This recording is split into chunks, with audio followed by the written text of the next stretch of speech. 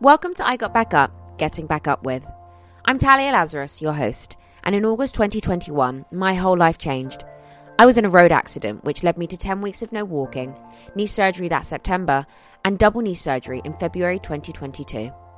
After learning how to walk again in my 20s, my journey took me on a physical, emotional, and mental roller coaster, and I was broken and lost in every way.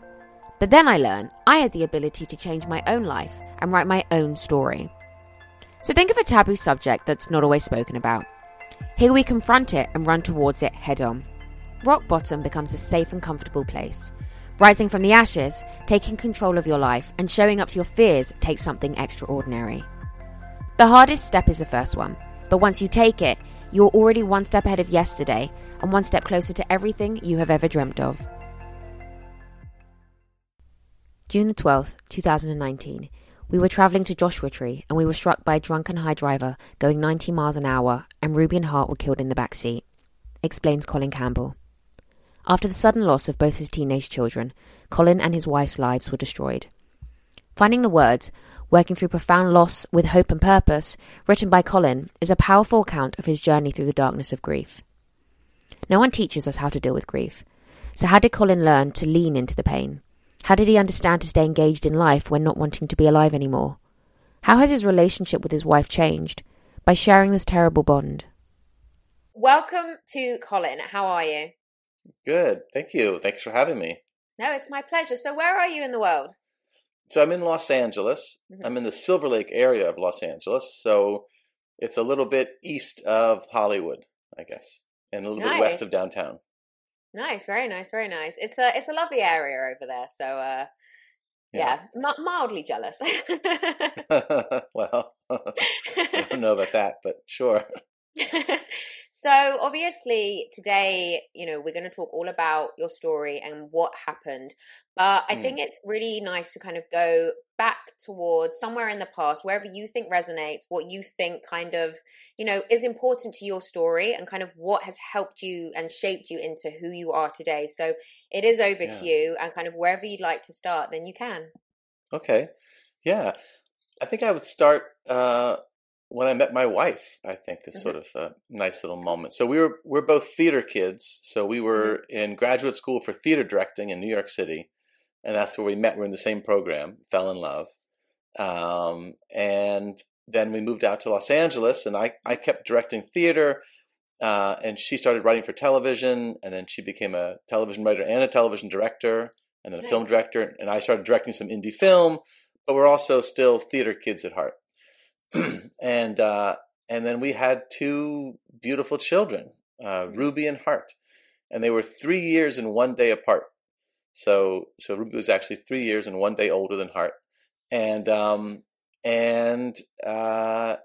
we were an amazingly happy family. We loved spending time together, which I know is kind of rare once they hit the teen age, but it was true. We really did love spending time together. We had our struggles and for sure challenges, but fundamentally we had a great time together. We would go off and we'd play cards a lot, the four of us. We loved this card game called Michigan Rummy, and we played that while we were waiting for our food at restaurants. So we always had packs of cards, and we'd keep score, and they'd all root for me to lose. I was like the bad guy in the family. I was the villain. And we loved going on adventures. We loved scrambling up rocks and traveling together and swimming in the ocean. Yeah. Yeah, it sounds lovely. And it's really nice for you to kind of obviously look back on that. And I quite like when you said about the playing cards at the table, and there's always someone that's a villain, isn't there? There's always somebody that you want to lose when you're playing a card game, and you all gang up on that person. Yes. Yeah, Ruby would keep score often, and so when I got a bad score, she'd make a little smiley face on my score. Or if I was doing really well, she'd put a little frowny face inside my score. Oh, no, I like that. I like that. It's funny because I feel like a lot of people do that. So it's nice when you hear other people do things like that as well. And then obviously, where has everything kind of taken you from that? Yeah. So on June 12th, 2019, we were traveling to Joshua Tree, and it's a sweet little town about 2.5 hours east of Los Angeles. It's in the high desert, so it gets very hot, but it's in the high desert, not the low desert. It's a little different, the Mojave, and we love scrambling on those rocks. So Joshua Tree National Park is this enormous park. It's the size of Rhode Island for you American people who know how big Rhode Island is, but it's an enormous park, and it has all these amazing rock formations that are so fun to climb up, and you can get amazing vistas. And we were on our way there, and we were struck by a drunk and high driver going 90 miles an hour in a 50-mile-an-hour zone. And Ruby and Hart were killed in the back seat. So Ruby was 17 and Hart was 14. And for my wife and I, Gail and I, our lives were destroyed, quite simply. And we were lost. We were lost, and in such immense emotional pain that it's just hard to fathom. And before the crash, I had no idea the depths of pain one might feel, emotional pain. And so since then, it's now close to 4 years, coming up a fourth year anniversary of the crash. That's a hard word to use, anniversary, but and so Gail and I are trying to find our way back to life while we're still grieving. Yeah, no, of course. And how did you, it's kind of an obvious question, but how did you find everything as soon as, unfortunately, your kids were killed? What do you mean by find it? Like just life? Like how was, I know, like I said, I know it's a very obvious question, but how did life happen? What happened after your kids were killed? Yeah. So there's a lot of shock and denial. There's a lot of it's very hard to accept that it's real. Even now, there's a part of me that just finds it really hard to believe that they're gone. It doesn't make sense still to my brain. But a lot of that journey is coming to grips with literally reality, coming to accept reality, which is a strange but hard journey. But I didn't really know how to grieve. I didn't really have any cultural background in my family. We didn't have any kind of rituals or really a history of grieving.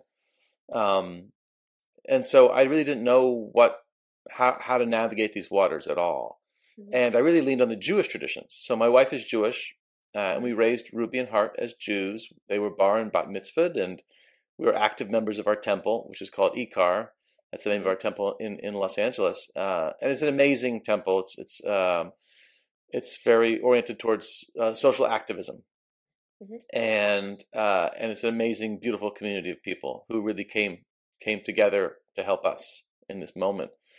And the Jewish traditions of grieving really taught me, in a way, practical steps. I'm not religious. I don't believe in God, so I'm in just for the community and the rituals and the wisdom. And so I really learned, like, oh, this is how one grieves. One grieves in community, first of all, and one engages with grief. So the Jewish tradition asks you to again and again engage in your grief. You're not allowed to sort of compartmentalize it and move on. You've got to really grieve. You have to say the mourner's prayer every day for the first year, and then on every holiday. And there's a lot of ritualized grieving, which just taught me a lot of valuable lessons about how to handle it. I think it's a really interesting point that you make, because I think you're not taught ever, not in school, not ever really how to grieve. And even if, you do follow cultural, religious, whatever background or beliefs that you do have, I still think that everyone grieves so differently. And, you can say one thing to somebody, but they might grieve very differently to somebody else. And it's scary and unfortunately sad, because, like I said, you're not taught how to grieve. And then, unfortunately, one day you're just having to do it. You're thrown in the deep end. Yeah, we'll all lose if we love people. We'll lose them ultimately, and we'll all grieve over that loss. And there's a certain amount of pain that comes with it, healthy pain of loss, and it's unavoidable. or you can try and avoid it, but it doesn't go well. So, Yeah. but yeah, to your point about not being taught how to grieve, I found now when I watch films and television, so often the characters are shown avoiding their grief. They're Yeah. not actually grieving many times; they just avoid it.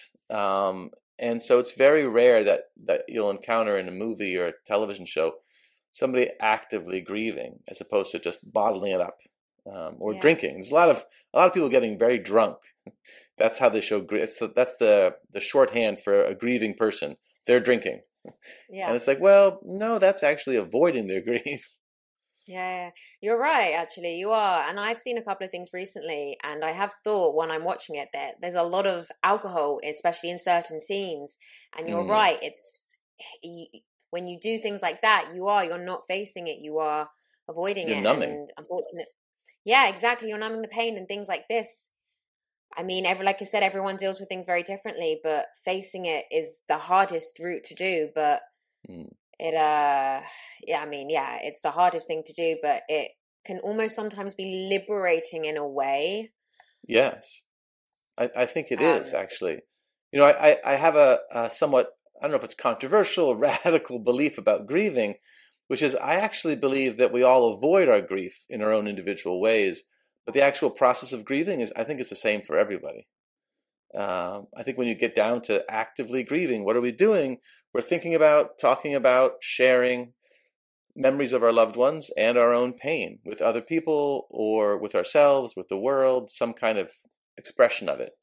Um, yeah, it's essentially the same. And then we can all, some of us drink ourselves to numb ourselves, or some of us try and avoid or distract, or we all do those things in our own unique ways. But I think the actual process of grieving is really the same. yeah. No, of course, it makes sense. And then obviously, so you're an author, aren't you? Yes, yes, I wrote a Is book. that Look, I have yeah? a book here. I will show it. Perfect. Yeah. So obviously, the book Finding the Words, and I mean, that's based on everything that happened, isn't it? Yes, yeah. So I started writing it pretty early in my grief. It had been less than a year when I Hmm. started writing the book, and I think one of the strengths of the book is that a lot of grief books that I was reading at the time felt kind of removed from the actual active struggle of grieving. They lost somebody 10 years ago, and now they're sharing their wisdom from a remove, which was helpful, very helpful. But I also felt like some of these books weren't really honoring just how challenging it is to just live. And what are we doing? Yeah. What are we actually doing to stay sane and stay present in this world? And so yes, I wanted to express some of that. And then also I feel like, again, from the Jewish traditions, I learned a lot about how to grieve in community and Hmm. specific tools for keeping my community close to me as I grieved. Hmm. And you can find all of that in the book, correct? Yes, yes, Yeah. Is there any way or chance that you want to share maybe one tool or one little thing of from the book? course. Yeah. But one of the sort of early tools that I developed with my wife Gail was this idea that we called a grief spiel. So Okay.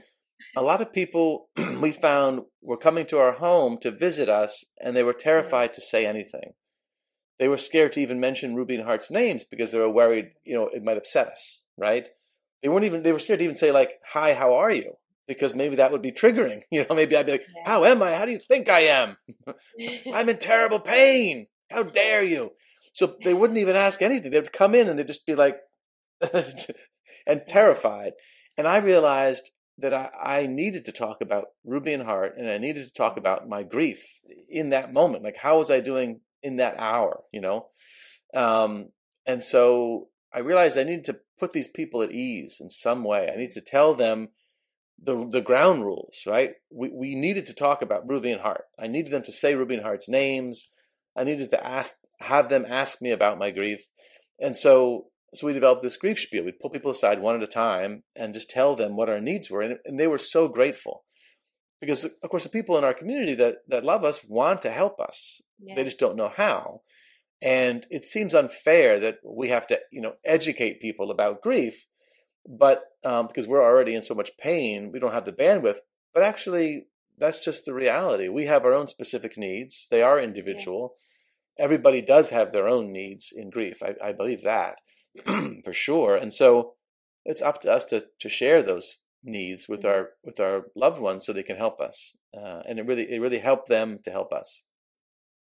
Yeah, I think that, you know what, and I really like that. And it's really interesting because talking out loud or in any way, people, you're right, people are so scared, whatever you're going through, people are so scared even to ask how you are because they're so worried that they know the answer is going to be, or you know that they're not in a great place, but they're almost so scared to ask because they're so scared to trigger you. But Yeah. sometimes the ironic thing is people want you to ask because they just want that hand to hold, or they want that shoulder to cry on, or that person to listen to. Yeah.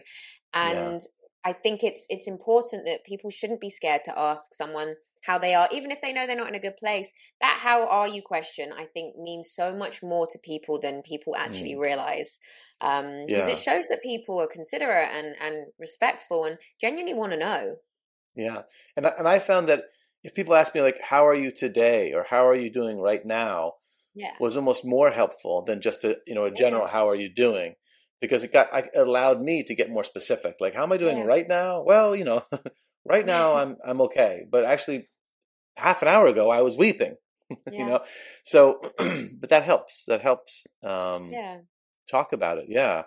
Because I believe that it's so hard to process these big life events and really understand them. And one of the tools we have as humans is we get to talk about them. If we articulate what's happening to us, it allows us to literally process them and Yeah. understand them. Like, how am I doing? Thanks for asking. How am I? Let me think about that for a second. It allows Yeah. you to think, well, I feel ill, but my stomach, but I did wake up this morning and I am thinking positive thoughts and whatever it is. But Yeah. yeah. Yeah, I think, and that's again what's really interesting is that, I mean, I know when, whenever I'm going through just anything, when you speak out loud, when it's all in Mm, your head, you can't make sense of it. But as soon as you speak out loud to whoever it is, a friend, family, whoever it is, you almost start to resolve things without even the other person saying anything back to you. You right. start to figure things out just by speaking. Yeah. It's genius. Yeah. Well, that's kind of like the whole like the cliche of the therapist who just asks you questions. They don't tell you anything. They just get you to talk and you figure Yeah, it out, right? yeah, And how do yeah. you You're right. feel? And how does that make you feel? It's just like, but yeah, but it's very true, I think. And it also makes things less scary, Yeah. sorry. So, if we're holding secrets or shame or fears and we articulate them out into the open, into the light of day, I think they do the bad stuff diminishes. The power of the bad stuff diminishes. Yeah, no, I agree with you. I agree. And do you find that writing this book, because when people are going through something, they do express themselves in different ways, and a lot of people do turn to creativity and art, whether it's Mm, music, writing, or painting, things like that. Do you find yeah. that writing this book so early on did almost help you in your grieving Oh yeah. journey? Oh, very much so. Yeah, yeah. So I did a lot of writing. So Yeah. I journaled every day for the first year after the crash. Mm. And I wrote a solo show, a one-person show, a piece of theater Nice. about grieving. It's Hmm. called Grief, a one-man shit show. And I just did it in Los Angeles and New York. I had a month-long run in New Yeah. York, just finished up a couple weeks ago. Um, and then I started writing the book. Mhm. And so obviously I have a need to to express myself and Yeah. process what's happening to me. And it was very helpful. It was very helpful. It was very painful. I wept every day writing the book. Yeah. So each chapter I would weep several times, and then I'd revise it and weep again, and then I'd get notes from the editor and then weep again. Um, and that was just part of the process of it. So it, Yeah. it wasn't easy, but it did feel good. Yeah, of course, of course. And I mean, how are you doing now? I know 4 years isn't a long time at all. And Right. even if it's 40 years, it doesn't make a difference. But how are Yeah. you doing? How are you doing now? Yeah. Yeah. Thanks for asking. Um, I think it's still a process of up and down. There's still moments where I just ache. I ache terribly for Ruby and Hart every day. Just a couple minutes ago, I was driving home, and there was a song came on, "Sweet Child of Mine," by Guns N' Roses. There you go. Phew. Yeah. And yeah, I was just aching. It wasn't weeping, but I was aching. Um, and then I'm also staying engaged in life. So my wife and I are fostering to adopt two kids, a 13-year-old boy and a 12-year-old girl. They're siblings, and they've lived with us now for 5 months, and we're on the road to adoption.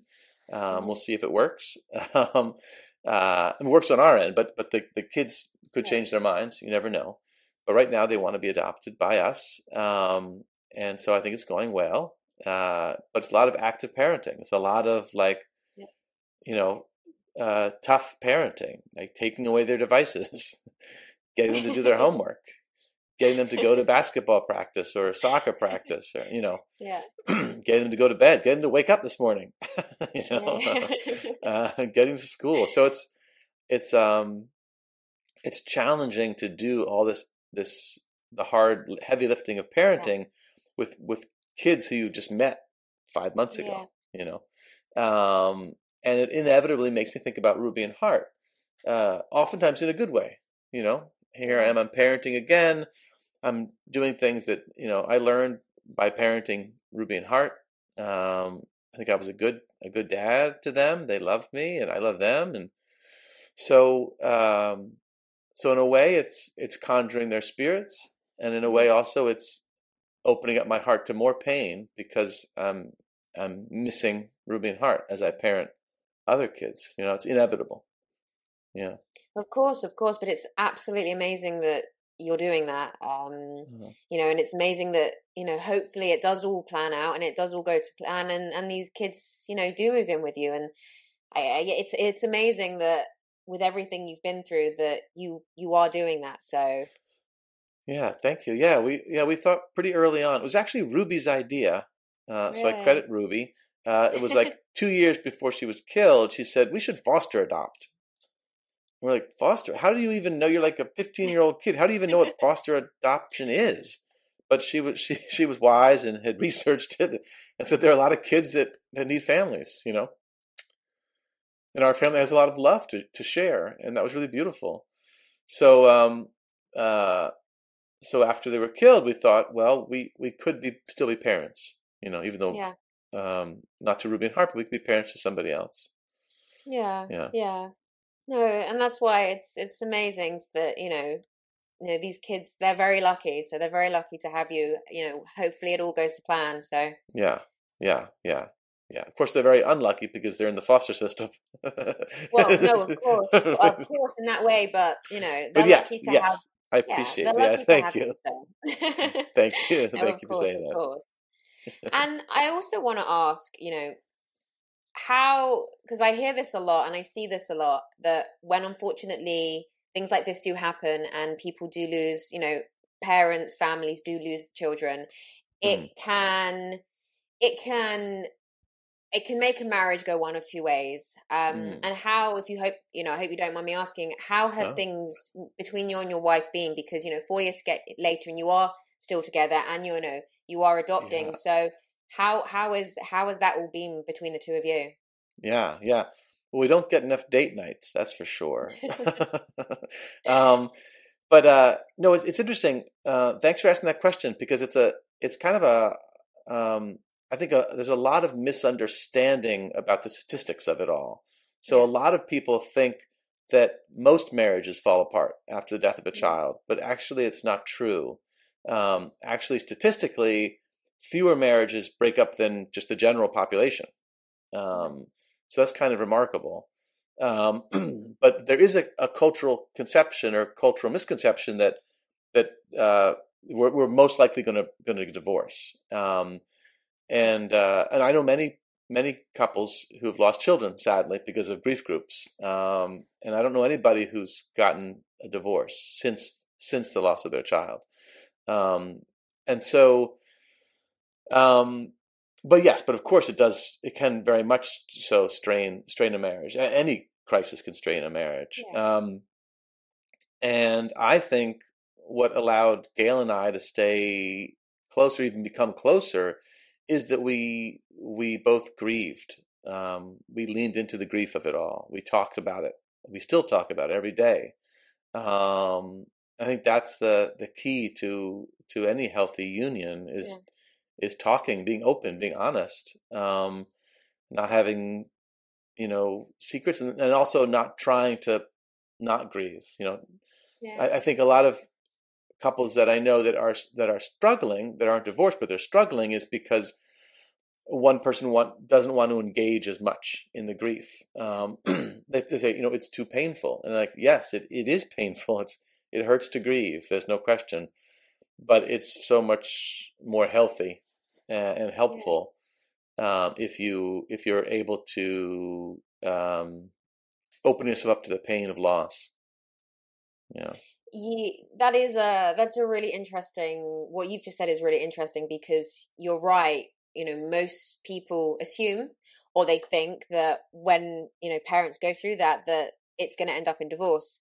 And like you said, you can see why, but more people assume that is the way. So to hear that it's actually statistically not I find that incredibly interesting. And, if there is somebody listening to this now that may be in a similar position to you, hopefully that gives them a little bit of hope, in the sense that, Yeah. So what's interesting is I've been told many times, not many times, but several times, like, oh, by the way, your marriage is gonna fall apart.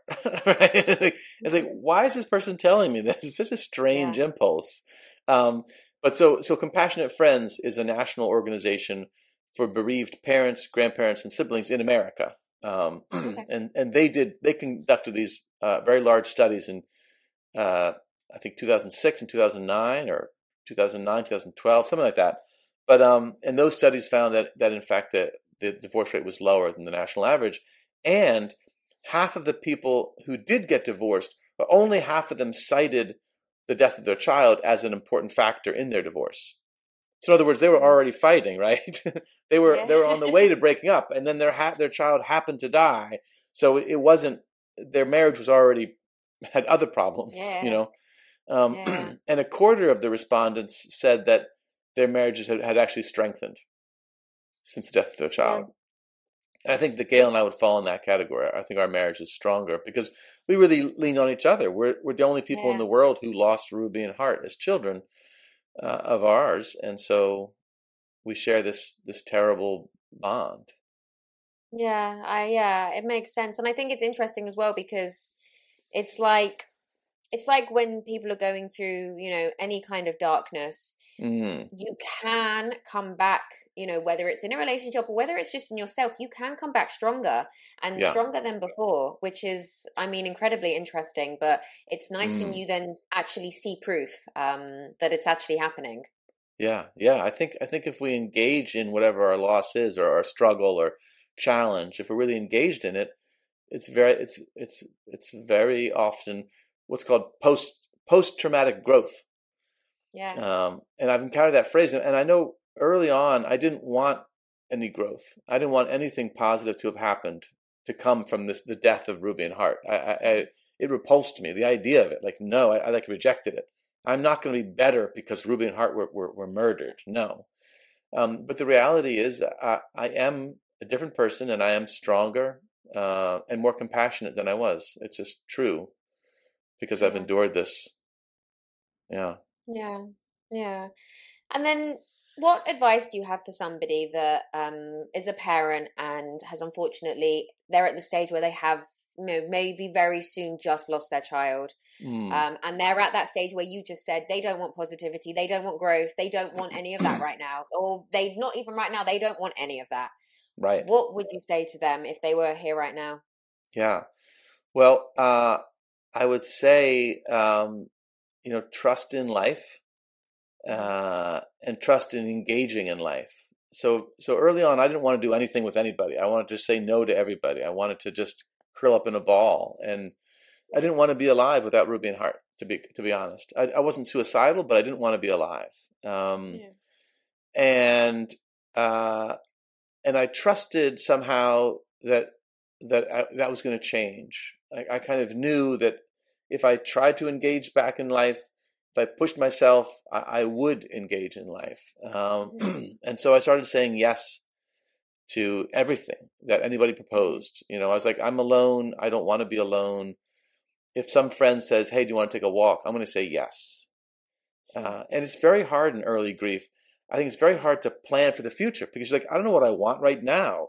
You're telling me to make plans like, oh, we'll go for a walk in 2 hours or tomorrow. I have no idea. So I better just say no, right? To protect myself, I'll say no.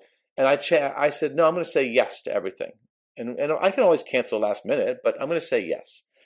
I'm going to make plans, trusting that life is going to, in the end, pull me back into life, into wanting to live, And I think that's true. It works that way.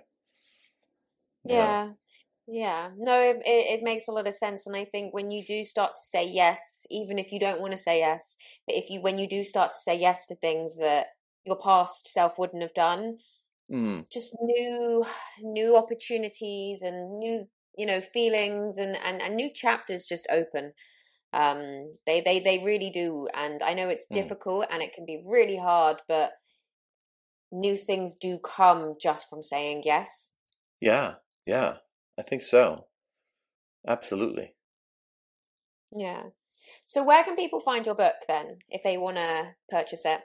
Yes. Well, in America, it's readily available in anywhere you buy books, and you can order it online from any bookstore.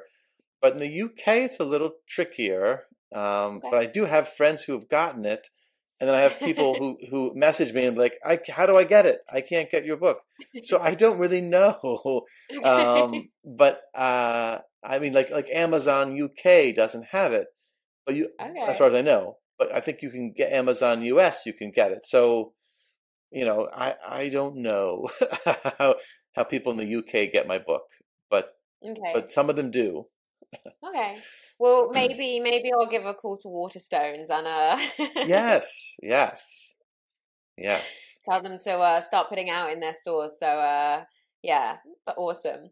So is there anything else then that you want to discuss today or mention?